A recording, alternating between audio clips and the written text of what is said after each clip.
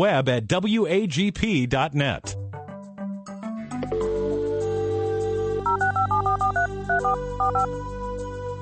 This is The Bible Line, a live radio call-in program with Dr. Carl Broggi.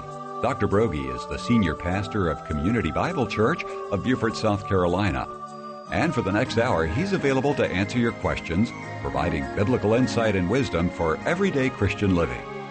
Our phone lines are open, and if you have a question, you may call 525-1859 locally, or outside the immediate area, call toll-free 877-924-7980. Now let's join Dr. Carl Broggi. Study and show yourself approved of God as a workman who is not ashamed, rightly dividing the word of truth. We welcome you this hour to the Bible Line, and as always, we welcome your questions here today. If you'd like to contact us, as Rick already gave those numbers, the number locally is 525-1859. We have a toll-free number. We broadcast here at WAGP 88.7 FM through the Internet around the world 24/7, and people live stream us or listen to us through the phone apps. And if you would like to use our toll-free number, it's 877-WAGP, the call letters, WAGP 980. Or if you are more comfortable, you can simply contact us via email, and your email will shoot in right here into the studio. It's TBL for the Bible Line at WAGP.net. Rick, as always, it's great to be back here today at the table, and let's go ahead and get started. Indeed, we've got a number of callers on the line right now, and we'll see if they're going to leave a message or whether they're going to go live. But in the meantime, we'll go to our mailbag, where Marie from Arnoldsville, Georgia writes, I don't understand the Trinity. God the Father, Jesus the Son, and the Holy Spirit. Am I to understand the Trinity as three in one, or rather the three working as one? Did Jesus, well, we'll get to that in just a second. We always give preference to live callers, and we've got one standing by right now. Thanks for holding. Good morning. You are on the Bible Line. Yes, I have a question. In Matthew 16:24, when Jesus says, pick up your cross, what is your cross? And then another question is, who do you think has the best book that explains the Sermon on the Mount? Those are great questions. Let me go ahead and deal with your Matthew question first. Jesus says here, if anyone wishes to come after me, let him deny himself and take up his cross and follow me. For whoever wishes to save his life shall lose it, but whoever loses his life for my sake shall find it. For what will a man be profited if he gains the whole world and he forfeits his soul? For what will a man give in exchange for his soul? For the Son of Man is going to come in the glory of his Father with his angels, and he will recompense every man according to his deeds. Truly I say to you, there are some of you. And then he goes on and speaks about a coming day. So let me deal with the cross. You know, people have defined the cross in a number of different ways over the years. Some say, well, my cross is my cross husband that I have to deal with. That's not your cross. Or my cross is this backache that I have, or some physical ailment. No, the cross in the New Testament is always a symbol of persecution. And it's a denial of self, something about a crucified man. He has no further choices of his own. He's facing in one direction, and there's no turning back. And that's certainly true of the believer. And the Lord is using this in reference to salvation. There's a decision we have to make. Who will be the Lord of our life, whether we want to run our own life and do our own thing and be our own person, or whether we are willing to admit our problem, that we are rebels and sinners by nature and rebellious at heart, and to deny ourselves and to follow Christ. He's not teaching a works righteousness, but he is reminding us that unless there's a real absolute facing off with the sin issue, the rebelliousness that is inbred in all of our hearts, and sin did my mother conceive me, King David wrote in Psalm 51:5. And in Luke's gospel, when Jesus describes the problem of the human heart, it's a problem of rebellion where we say, in essence, we don't want this man to reign over us. And that is at the heart of all sin. The cause of sin's plural is sin singular. And sin singular is I want to be the boss, the king, the Lord of my own life. And so when you come to Christ, it's really impossible to say, well, I'm coming to him to get forgiveness. but not for him to change my life. That's impossible, because if you're really calling sin, sin, then you're willing to acknowledge that it's evil, it's wrong, and I need God really to truly forgive it and to change it. In reference to your question on the Sermon on the Mount, there are many good commentaries that have been written on Matthew's Gospel, and that's probably where I would begin. As a good overview commentary of Matthew, you might want to purchase the Bible Knowledge Commentary, the BKC. The Bible Knowledge Commentary was done by Dallas Seminary in the early 1980s. And there was a number of different contributors to each book of the Bible. Some of those people wrote entire books in volumes on a single gospel or an epistle or a letter or an Old Testament book.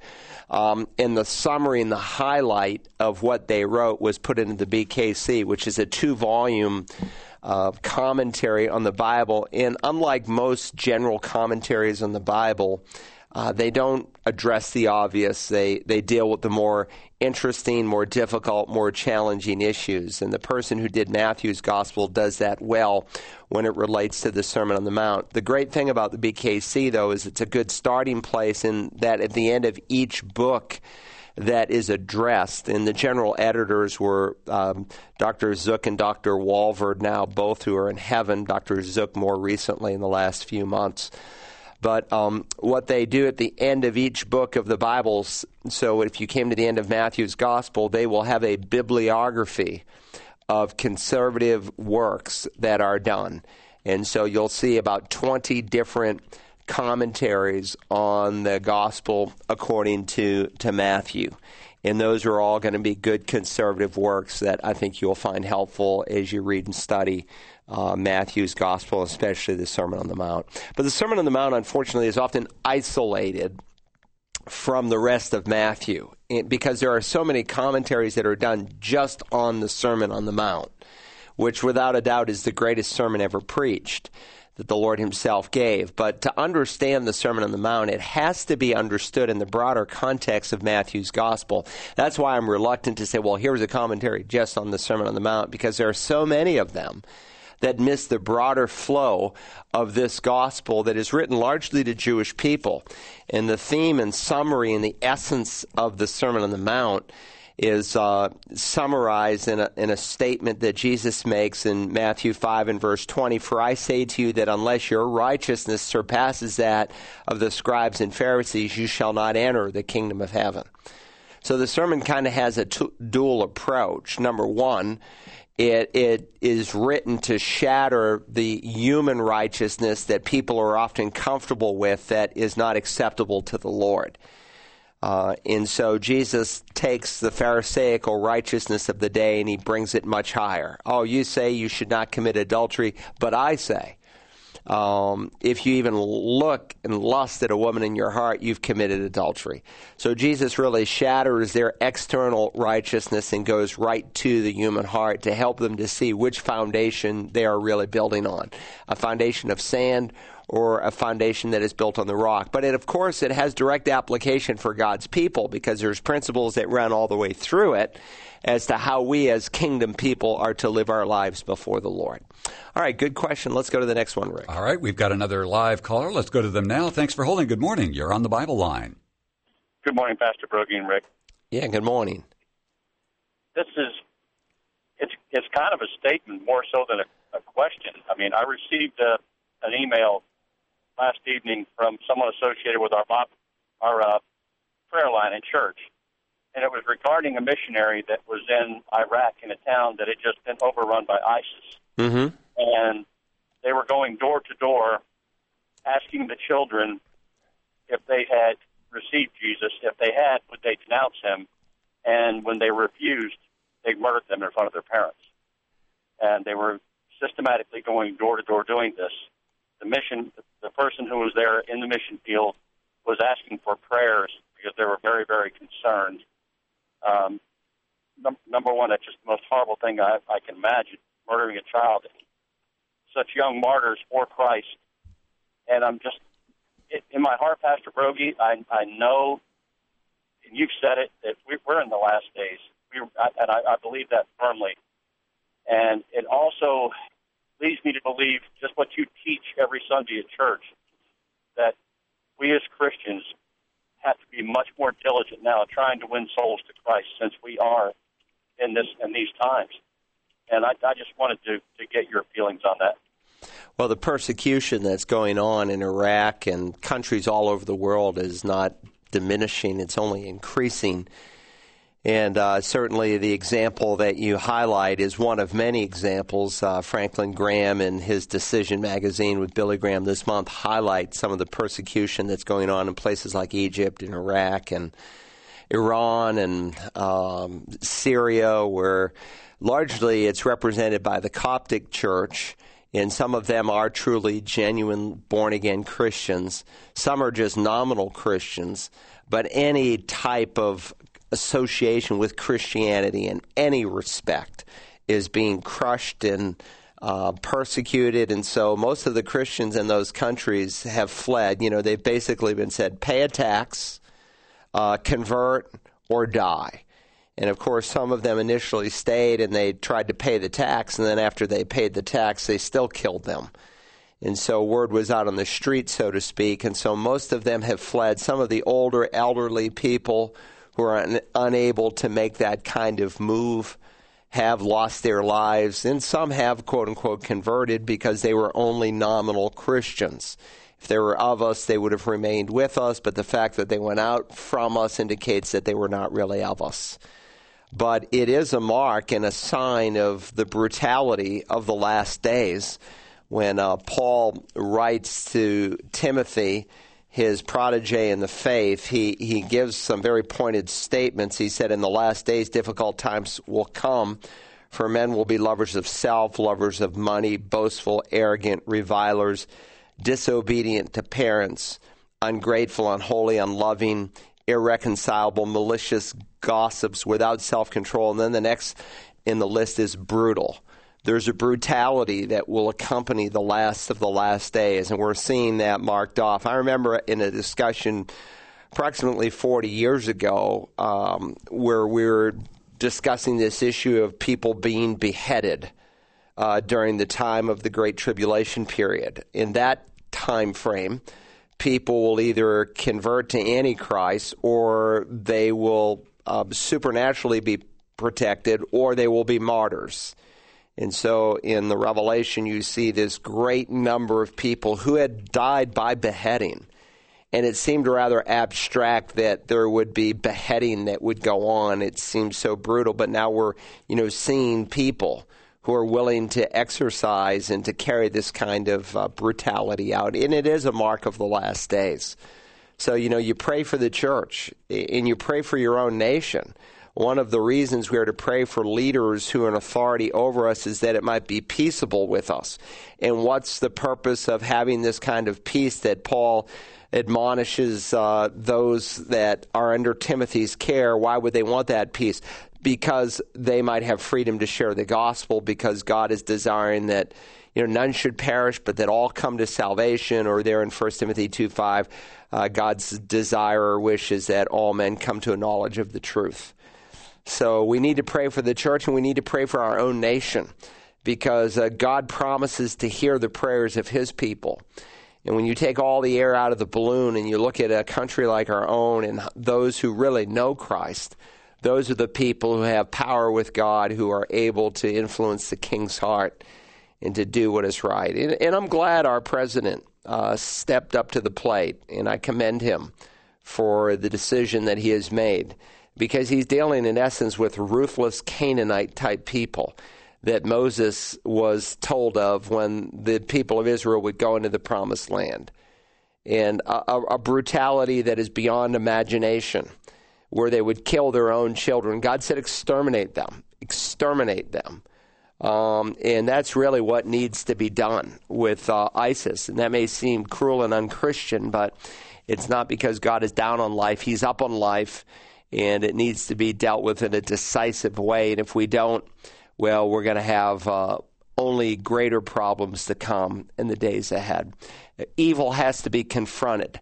And this evil has to be confronted in the day that we live in. So we need to pray for our military. We need to pray for our president, and even those other nations that are going against this force of evil called ISIS, or now I think they're calling themselves just IS, the Islamic State.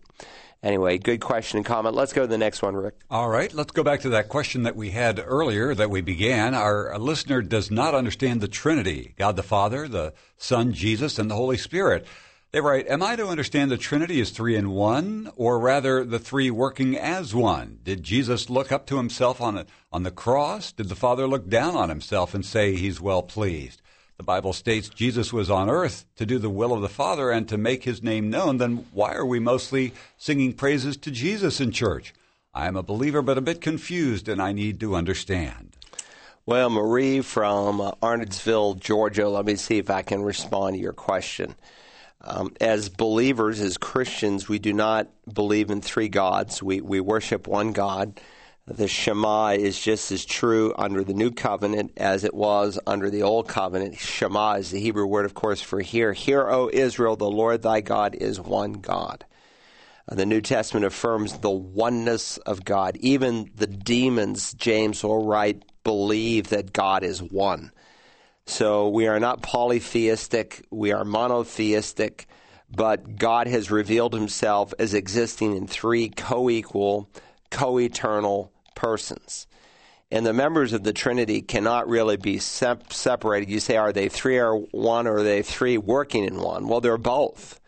Those are not mutually exclusive terms. God exists, three persons in one God. And the three persons work together inseparably. And so almost any ministry you can look at in the New Testament, there is a co-working that goes on. Why? Because you can't dissect God. Even this last Sunday, we were looking at the subject of spiritual gifts. And most Christians, if you ask them today, well, who gives spiritual gifts? Most people would immediately say, well, the Holy Spirit. Well, that's true, but it's not exclusively his ministry. In Romans 12 and verse 3, God the Father is credited with giving spiritual gifts. In Ephesians chapter 4, God the Son is credited with ascending on high and giving gifts to men. He's the one who is said to give spiritual gifts. Certainly in Corinthians, the work of the Holy Spirit is highlighted as the giver of spiritual gifts. So who gives spiritual gifts? Every member of the Trinity. Who created the world? Well, God the Father. Barashit bara Elohim. In the beginning created God, a reference to the Father, the heavens and the earth. And yet, the Spirit is the one who is overshadowing the creation of God in Genesis 1 and verse 2, and is bringing order into the creation. And the Son, all things were created through him. So who created the world? God did. God the Father, God the Son, God the Holy Spirit. What might be helpful to you would be a good study on the doctrine of the Trinity. And to help you in that, I've done a series called Back to Basics. And Back to Basics, if you go to searchthescriptures.org, you can download any of the messages either on your computer or to your Search the Scriptures phone app. More people, I think, are using the phone app now than ever because it's just so convenient. You're on the road, you're out running, jogging, walking, and you can listen to messages. And the Back to Basics series is our discovery class at Community Bible Church. It's not all up there, but 11 of the 20 handouts have now been reproduced and available to people along with the messages that they can either stream on a video clip or they can listen to it on an audio clip, either way. But one of the messages deals with the doctrine of the Trinity.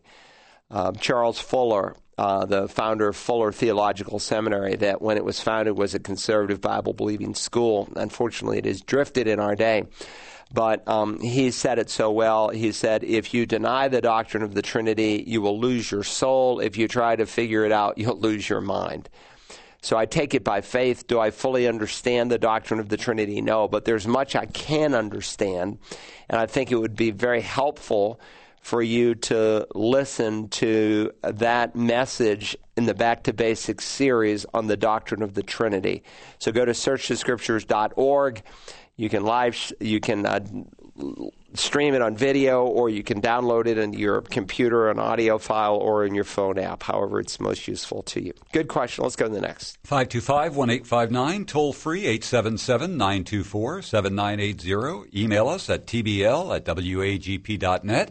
And if you'd like to listen to this program again, you can go to our website at wagp.net, where you can go ahead and go to our archives and listen to this or any of the previous Bible Line programs.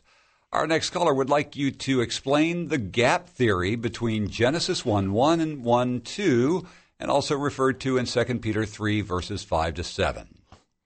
Well, it's not referred to in the Bible. The gap theory is really a man-made kind of created thing.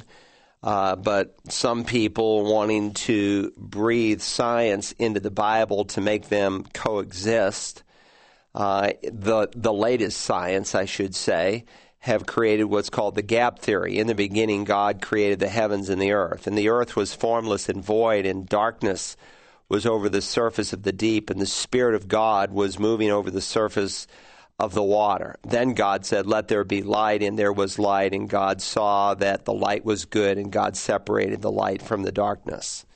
So some have argued that between Genesis 1:1 and Genesis 1:3 there is a gap of time. But what Genesis 1:2 is just describing is the world was unformed, it was unfilled, and God had to form it and God had to fill it. And that's reaffirmed in Isaiah 45:18, which in many ways serves as commentary on even this text of Scripture. So what he's unfolding, beginning from verse 2, is how God fills and forms the earth step by step by step by step by step. But what people are trying to do in our day is they will say, well, the earth, we're told by science, is billions of years old, so we have to come up with billions of years. And so they do it in a number of different ways. They put gaps between the days. They say, well, the days of creation are 24-hour days, but between each day there's long periods of time. Or they make the days of creation very long days, and they reference the text that you have quoted here from 2 Peter, that a day is like 1,000 years and 1,000 years is like a day. He's not giving the length of a day. He's using an idiom there to describe that God's timetable is not our timetable. But that does not mean a day is not a day, that a day is not 24 hours. And so he's not dealing with the days of creation in the 2 Peter passage.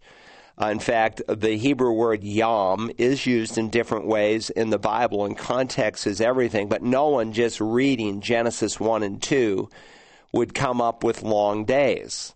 That was invented in the last century for people to try to dovetail evolution, which was acceptable in most people's minds, with that of the Bible. And they've come up with all kinds of different theories. The essence and the problem with evolution that Christians try to embrace and say that they're biblical, and they say, well, we can't deny evolution. God just used the process of evolution to create the world, and so theistic evolution, that God used evolution to bring about his creation, is you have death before the fall. And the Bible is crystal clear that death comes after the fall. There is no death until sin enters into the world, and when sin enters into the world, death with it, as Paul reminds us in Romans 5. So there are no gaps between the days, and so when you see this word yom, sometimes it's used in a broad sense to an extended period of time. We even do that in English today. We speak of the day of his youth. We are not saying that a man was a youth for one 24-hour day. We're talking about that prolonged period of time that we refer to the day of his youth. The day of the Lord is not a 24-hour day in the Bible. It mimics a biblical day, but it's not a 24-hour day. It's a long, protracted period of time. that mimics a biblical day that starts with sundown and finishes with sundown. The day of the Lord is that period of time that gets increasingly dark in the Great Tribulation. Then the sun, the S-O-N, comes back, and he is likened to the S-U-N in the book of Malachi. And a time of great brightness and righteousness for 1,000 years will take place and unfold on the earth. And at the end of the day of the Lord, it gets dark again, where the devil who had been bound for 1,000 years is loosed, and the children and grandchildren and great-grandchildren, or however many great-grands people could have over the course of 1,000 years, when the curse is lifted off of creation, and those who survive the tribulation enter into the millennial reign of Christ in their natural bodies. Like today, I'm a redeemed person, but I am not in my final body. My salvation is not complete. I'm still looking for my resurrected body, but the tribulation saints who are converted during the Great Tribulation will enter into the millennial reign of Christ in their natural bodies and be able to procreate. We won't, because we will have already been caught up and raptured.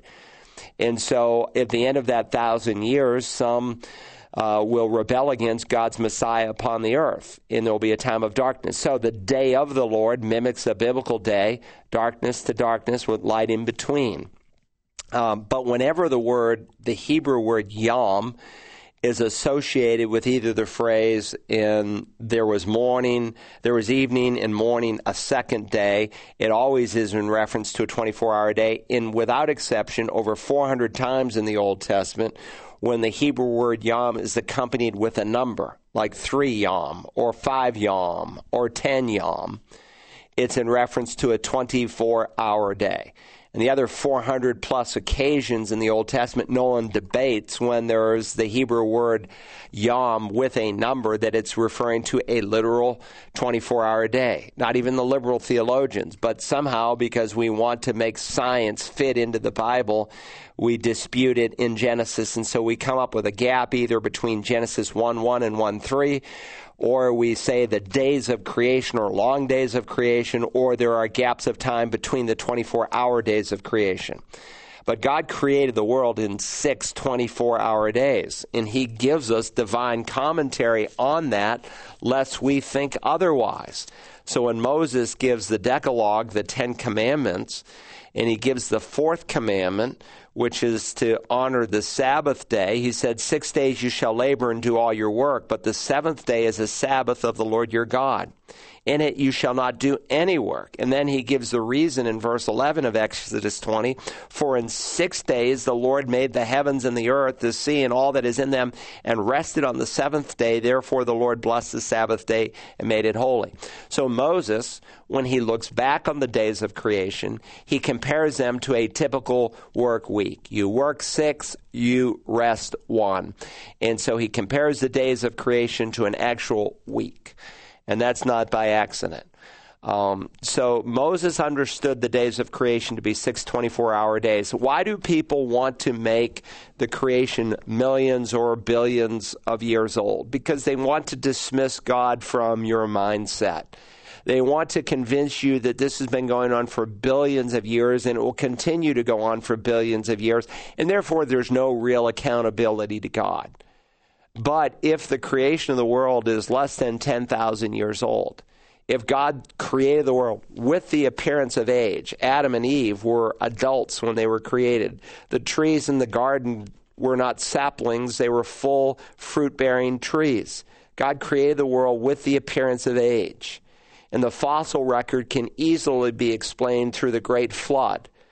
In either case, this creation, I believe, is less than 10,000 years old, and the devil wants to erase that from your mind because he doesn't want people to think that there's any accountability to God. And so men professing to be wise, they become fools, they exchange the truth of God, and they believe a lie, and that's the essence of evolution. You might want to go and listen to my sermons on Genesis chapters 1 and 2. And you can go to searchthescriptures.org. Again, you can download them, get the phone app, listen to them. I go through all these issues. I spend hours just on the first 2 chapters teaching our way verse by verse through those chapters, deal with the text, the issues that you've raised, 2 Peter 3, walk through it all and other passages that maybe you've not thought of, but you will probably be confronted with at some point, and I think it would be really useful to you. Good question. I appreciate it. Let's go to the next one. All right. You answered the next one by and large, but maybe you'd like to add. They ask, they believe in an omnipotent God, but then... or actually, he says, some people say they believe in an omnipotent God, but then doubt that God could create the earth and exactly how and when he says he did. Well, we get the concept of a year, not just from the Bible, but from science. And people use either a lunar calendar or a solar calendar or a combination lunar/solar calendar. But the basic concept of a year you can discern even from science or from lunar rotations. And so the Earth takes 365 days and a quarter, thereabouts, to go around the planet Earth. The concept of a day you can get from science. It takes approximately 24 hours for the Earth to make a complete rotation on the Earth's axis. But the concept of a week is found only in the Bible. Where does the concept of a week come, that a week is 7 days long? Who invented that? God invented that.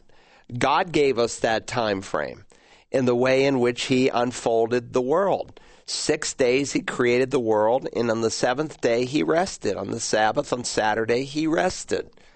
And so the concept of a week comes from God. Listen, God did that for a reason, because he was teaching a very important truth, which I walk through in our Genesis series, especially in the 2nd chapter. And we talk about the meaning and the significance of the Sabbath, and even the future meaning of the Sabbath during the millennial reign of Christ, when we will celebrate the Sabbath once again. But God could have created the world not in 6 days. He could have done it in 6 seconds, or he could have done it in no time at all. In fact, when he creates a new heaven and a new earth, he's not going to do it in 6 days. He's going to do it in a second, in a split. He's just going to speak it into existence, and it will be done. And so, again, the problem with the Christian who needs millions of years for the creation to take place, you're right. They have a less than sovereign view of God, and they've really depreciated God's omnipotency, that he is an all-powerful God. And how do they deal with the fact that in a split second, not over the course of evolution, that God will give us new resurrected bodies? And how do they deal with the fact that God will create a new heaven and a new earth in a split second? So there's a reason God did it the way he did. And that's what most Christians don't understand, because they're untaught today in the Scriptures. Pastors are no longer opening the Bible and teaching them verse by verse. And so my recommendation would be, there are 2 key books that I think every Christian really needs to know and understand well. And if you understand them well, they will open up the whole of Scripture. And they're both kind of books of beginnings. We call our English Bible Genesis. If you were speaking to a Hebrew person and you asked them what the first book of the Bible is, they would say it's Bereshit. And Bereshit is a Hebrew word that we translate with 3 words in English, in the beginning. It just means beginning. And so the book of beginnings is in Genesis. And in kernel forms, all of the great doctrines and the plans and the purposes of God are found in Genesis. The other key book that would be really useful for you to study would be Acts. Because if you can study and learn and apply Genesis and Acts, it will open the whole of Scripture to you. And so both of those books, verse by verse, I can't remember how many sermons I preached on Genesis. It was over 50. And if you work your way through Genesis, it will open up the whole of Scripture to you. So my recommendation would be to do that. Again, you can go to searchthescriptures.org or go to the App Store and download it, and you have access to all that material, and learn your Bible. Start, putting down your Facebook and other good things and some of the TV shows you're watching, and invest some time in the Word of God. 525-1859, toll free, 877-924-7980, or email us at tbl@wagp.net. Our next listener has a question about the Strange Fire Conference John MacArthur hosted, and whether you know anything about it, whether you believe it was accurate or off balance. No, I think Dr. MacArthur was right on target. And he wrote a book in the 1970s that dealt with this subject when it came out. Oh, my, was it controversial, because not only was the Pentecostal movement in play, but the charismatic movement had reached its height. And there is a distinction between Pentecostals and charismatics. Pentecostals go back to the start of the 20th century. In the early 1900s, there was a revival of the Pentecostal movement, signs and wonders, so to speak, which they said were normative for today. The charismatic movement started actually in the Episcopal Church through a couple in the 1960s, and it's a little bit different because it permeated mainline denominations. So you had charismatics in the Episcopal Church and some Baptist churches and some Presbyterian churches, even in some Catholic churches. And so a little bit different, but the doctrine is similar. And so in response to that, in the 1970s, John MacArthur wrote a book called The Charismatics. And he dealt with Pentecostal/charismatic theology, and it made so many people mad. In fact, Moody Monthly, which at the time was a Christian publication that Moody Bible Institute put out, they had thousands of people cancel subscriptions because this had had such a profound impact, the charismatic movement. I don't think for good, but for bad. And it was a substitute to truth because people put experience over doctrine and over the soundness of the Bible. And so MacArthur has seen some of this same kind of theology raising its ugly head once again, where we have an experience-based theology. And now what is sad is evangelicals are being drawn into it. And they're being drawn into it through different ways, whether it's the series of books, Jesus Calling. You know, it's the same kind of thing, extra revelational, extra experience that is put on the same line as the Bible. Whether it's a Beth Moore or whoever it is, there are some real dangers in the theology that they're propagating. But most evangelical Christians are so blind because they do not know their Bible. They lack discernment. And so he tried to highlight, and I think rightly so, some of the issues, and he did a good job with it. And I'm sure you can get all those messages that he did at his website. So good question. Let's go to the next one. All right, we've got a live caller. Let's go to them now. Thanks for holding. Good morning. You're on the Bible line. Hi, Rick. Hi, Pastor Broggi. Good morning. I've got a question that's been on my mind for a while. Every morning when I spend time with the Lord in my devotionals, I have two devotionals that I prefer in starting my Bible reading. And back in August, twice in the same month, it referred to the story of when Jesus is on the road headed to Emmaus. And he's on the road and he encounters two disciples. And I've got my Life Application Bible, my RSV, my NIV, and my King James all here. And when I refer to this one devotional, it refers to the two disciples as Cleopas and his wife. And when I go to John 19, verse 25, I find that Cleopas's wife was at the tomb. But all these years, I've always thought when he's talking about appearing to the two disciples, that it was two men.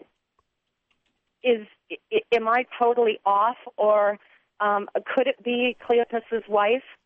And I'm asking the question because this one particular devotional that I use has pretty much been bang on all along. And these 2 days, it's really caused me to question my understanding of who those two disciples were. It's a good question. Certainly, you're right from John 19 that Cleopas's wife was at the tomb there on that Sunday morning. Therefore, the soldiers did these things, but they were standing by the cross of Jesus' mother. and his mother's sister, Mary, the wife of Clopas, and Mary Magdalene. And so that's really important information, because when you put a number of passages together, you discover that John the Apostle, the beloved apostle, and Jesus were related, so to speak, that Mary's sister had John the Apostle. And so Jesus probably grew up with him, or maybe he was older than him, but had a special affection for him, like an uncle might have for a niece or a nephew, or like two cousins together. And so the beloved disciple. But to take Luke 24 and to read into those two individuals, Cleopas and his wife on the Emmaus Road, is what we would call eisegesis.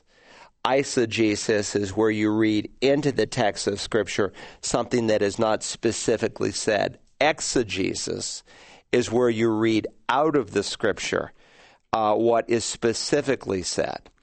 And so I think that is eisegesis. And behold, two of them were going that very day to a village named Emmaus, which was about 7 miles from Jerusalem.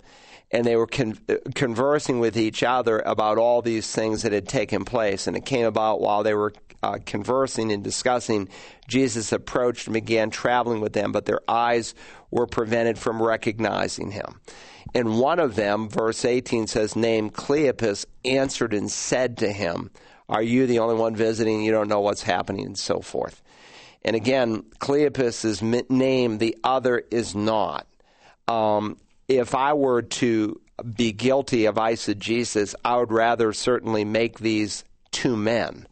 In fact, church tradition, for whatever tradition is worth, because tradition can have authority, and there are some traditions that were held in the church for centuries that God later put his stamp of approval on as being true.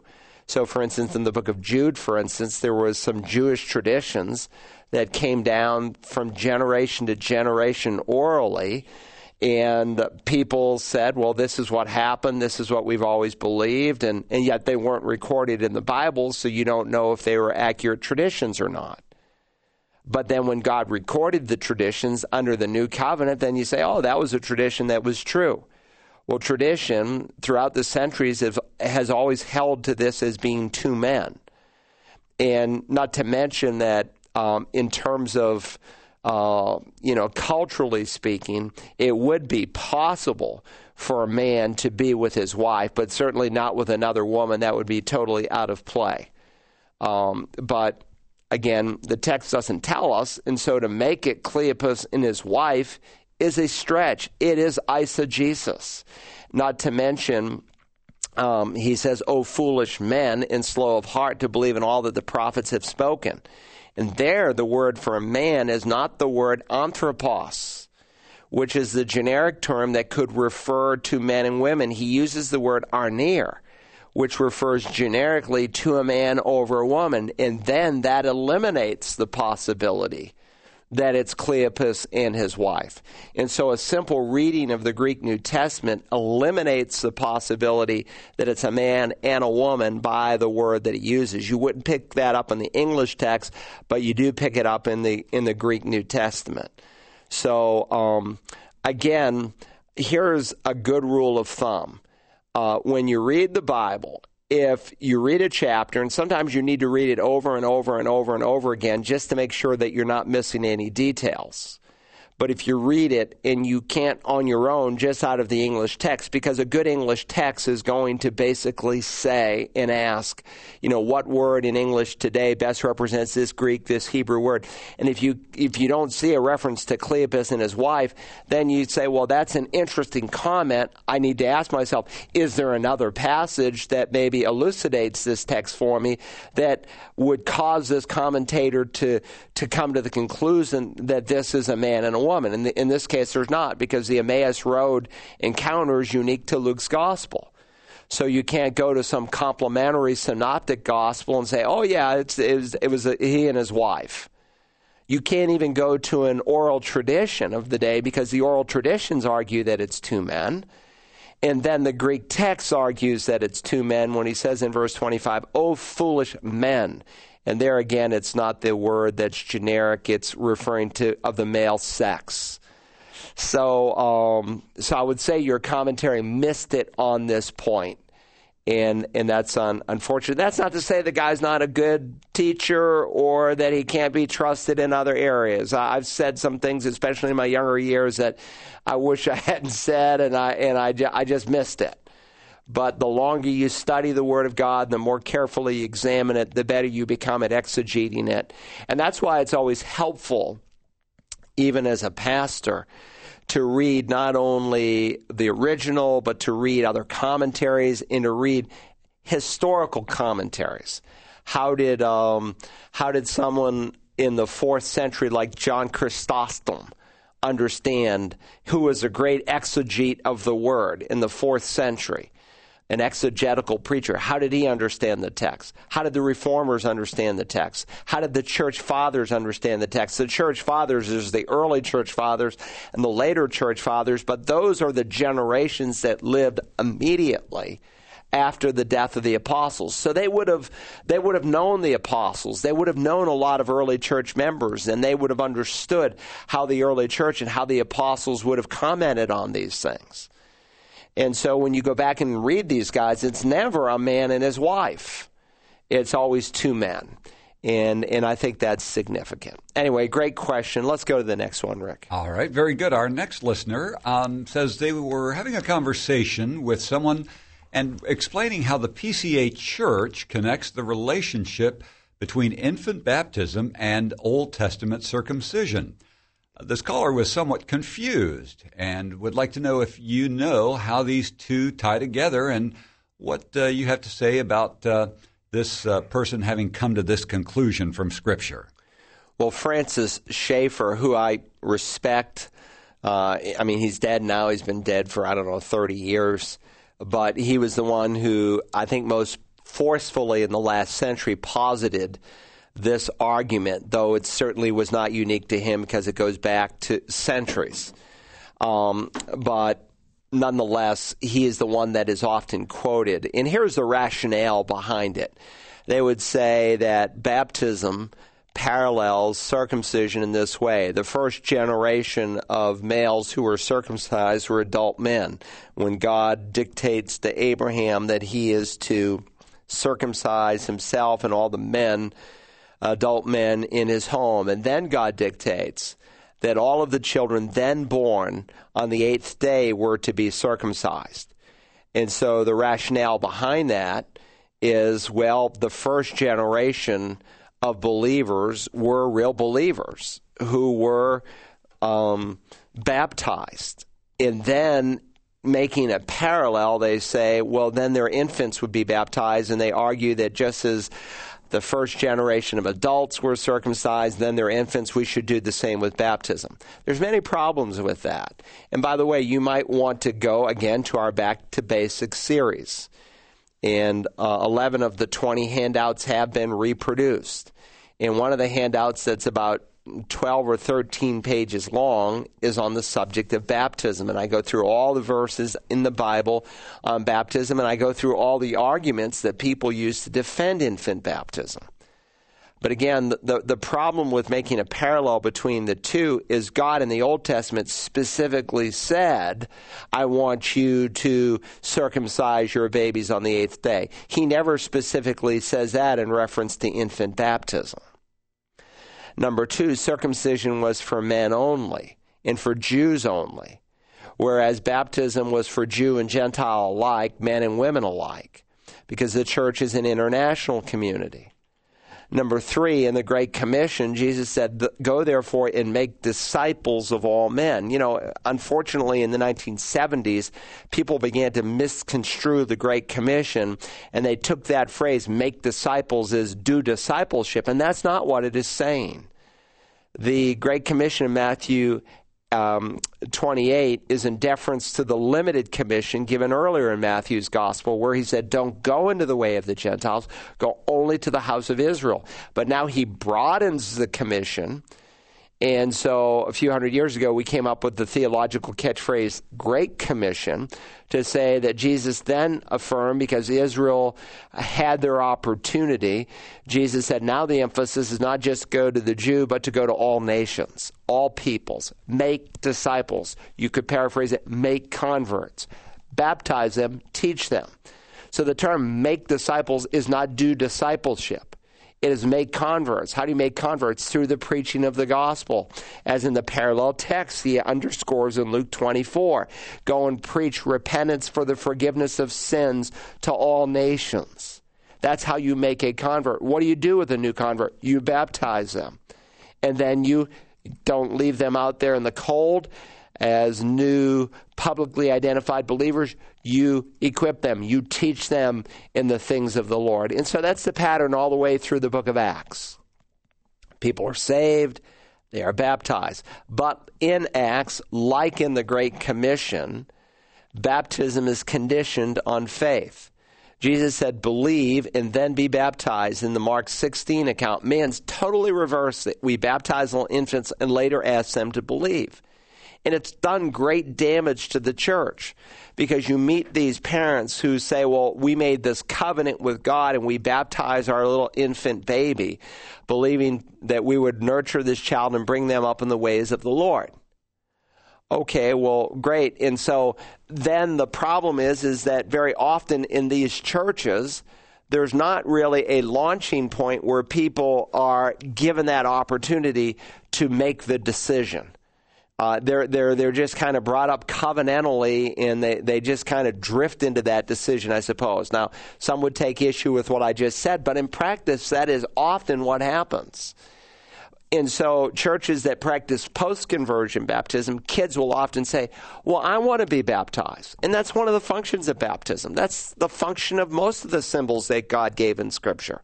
Dad, what do those 12 stones mean stacked up there? And God said, when your kids ask that, you remind them, well, those 12 stones came from the middle of the Jordan River, and that was the day God stopped the rivers of the Jordan and allowed the people of Israel to go across on dry ground. And so you tell them the story and the significance of that symbol so that they will learn the lesson. And kids every week say, hey, look, I want to do that, Dad. And it gives a dad, a mom, a pastor a launching point to say, well, you can't just get baptized. You need to first receive Christ. Like the Ethiopian eunuch, look, water, what prevents me from being baptized? And conditionally, Philip the evangelist will say, you can only be baptized if you first believe. Now, some also read infant baptism into the household baptisms, so to speak. There are 5 that are listed in the New Testament, 1 in Corinthians, 4 in the Acts of the Apostles. In 4 of the 5, it specifically says that everyone in the household either received the word or believed the word. And so to read infants into those texts is to be guilty of what we brought up in an earlier conversation today, what we call eisegesis. Exegesis reads out what God has said. Eisegesis reads into what he says. And so if 4 of the 5 household baptisms say that everyone specifically believed, why should we read infants into the text? And again, letting Scripture interpret Scripture, Philip makes it conditional, and Jesus' order is extremely clear. Make disciples, then baptize them, then teach them. And so the history of the church has been, for the most part, consistent in that we've practiced believers' baptism. Certainly there are denominations and groups that practice infant baptism, but again, they're really not even practicing baptism. There is a word for sprinkling in the New Testament, ratizo, where you take a little handful of water, say, and you sprinkle it. You find it scattered all the way through the Septuagint, the Greek translation of the Old Testament. The word baptizo is a transliterated word, just comes directly in English as baptized. But while it may have religious significance in our day, it was not solely a religious word. If I lived in the first century and I was someone who dyed cloth for a living as a fuller, I would take a piece of white cloth and I would immerse it into red dye if I wanted to make it red cloth. And to describe the immersion process, I would use the Greek word baptizo. It means to immerse. And only immersion can picture death, burial, and resurrection. And so immersion is our wedding band. Why do I wear a wedding band? To say I'm married. and I'm not interested in any other woman. Now, the band didn't marry me. God did. The band is just a symbol. Baptism doesn't save you. Christ does. But baptism by immersion, because that's what the word means, pictures death, burial, and resurrection. What is the gospel? Don't tell me Matthew, Mark, Luke, and John. The gospel, the articular use of it with the word the, it is defined is that Christ died, was buried, and was raised. Why is that significant? Because the gospel is the power of God to save you. And so true baptism takes place after Spirit baptism. When the Lord says one Lord, one faith, one baptism, he's not talking about water there. He's talking about Spirit baptism. But after you are baptized by the Spirit, which happens the moment you believe in Christ, you're to be baptized by immersion in water as a symbol of that. Well, we're out of time. Glad you could join us. Sorry we didn't get to a lot of questions, but hopefully there's another day. God bless you.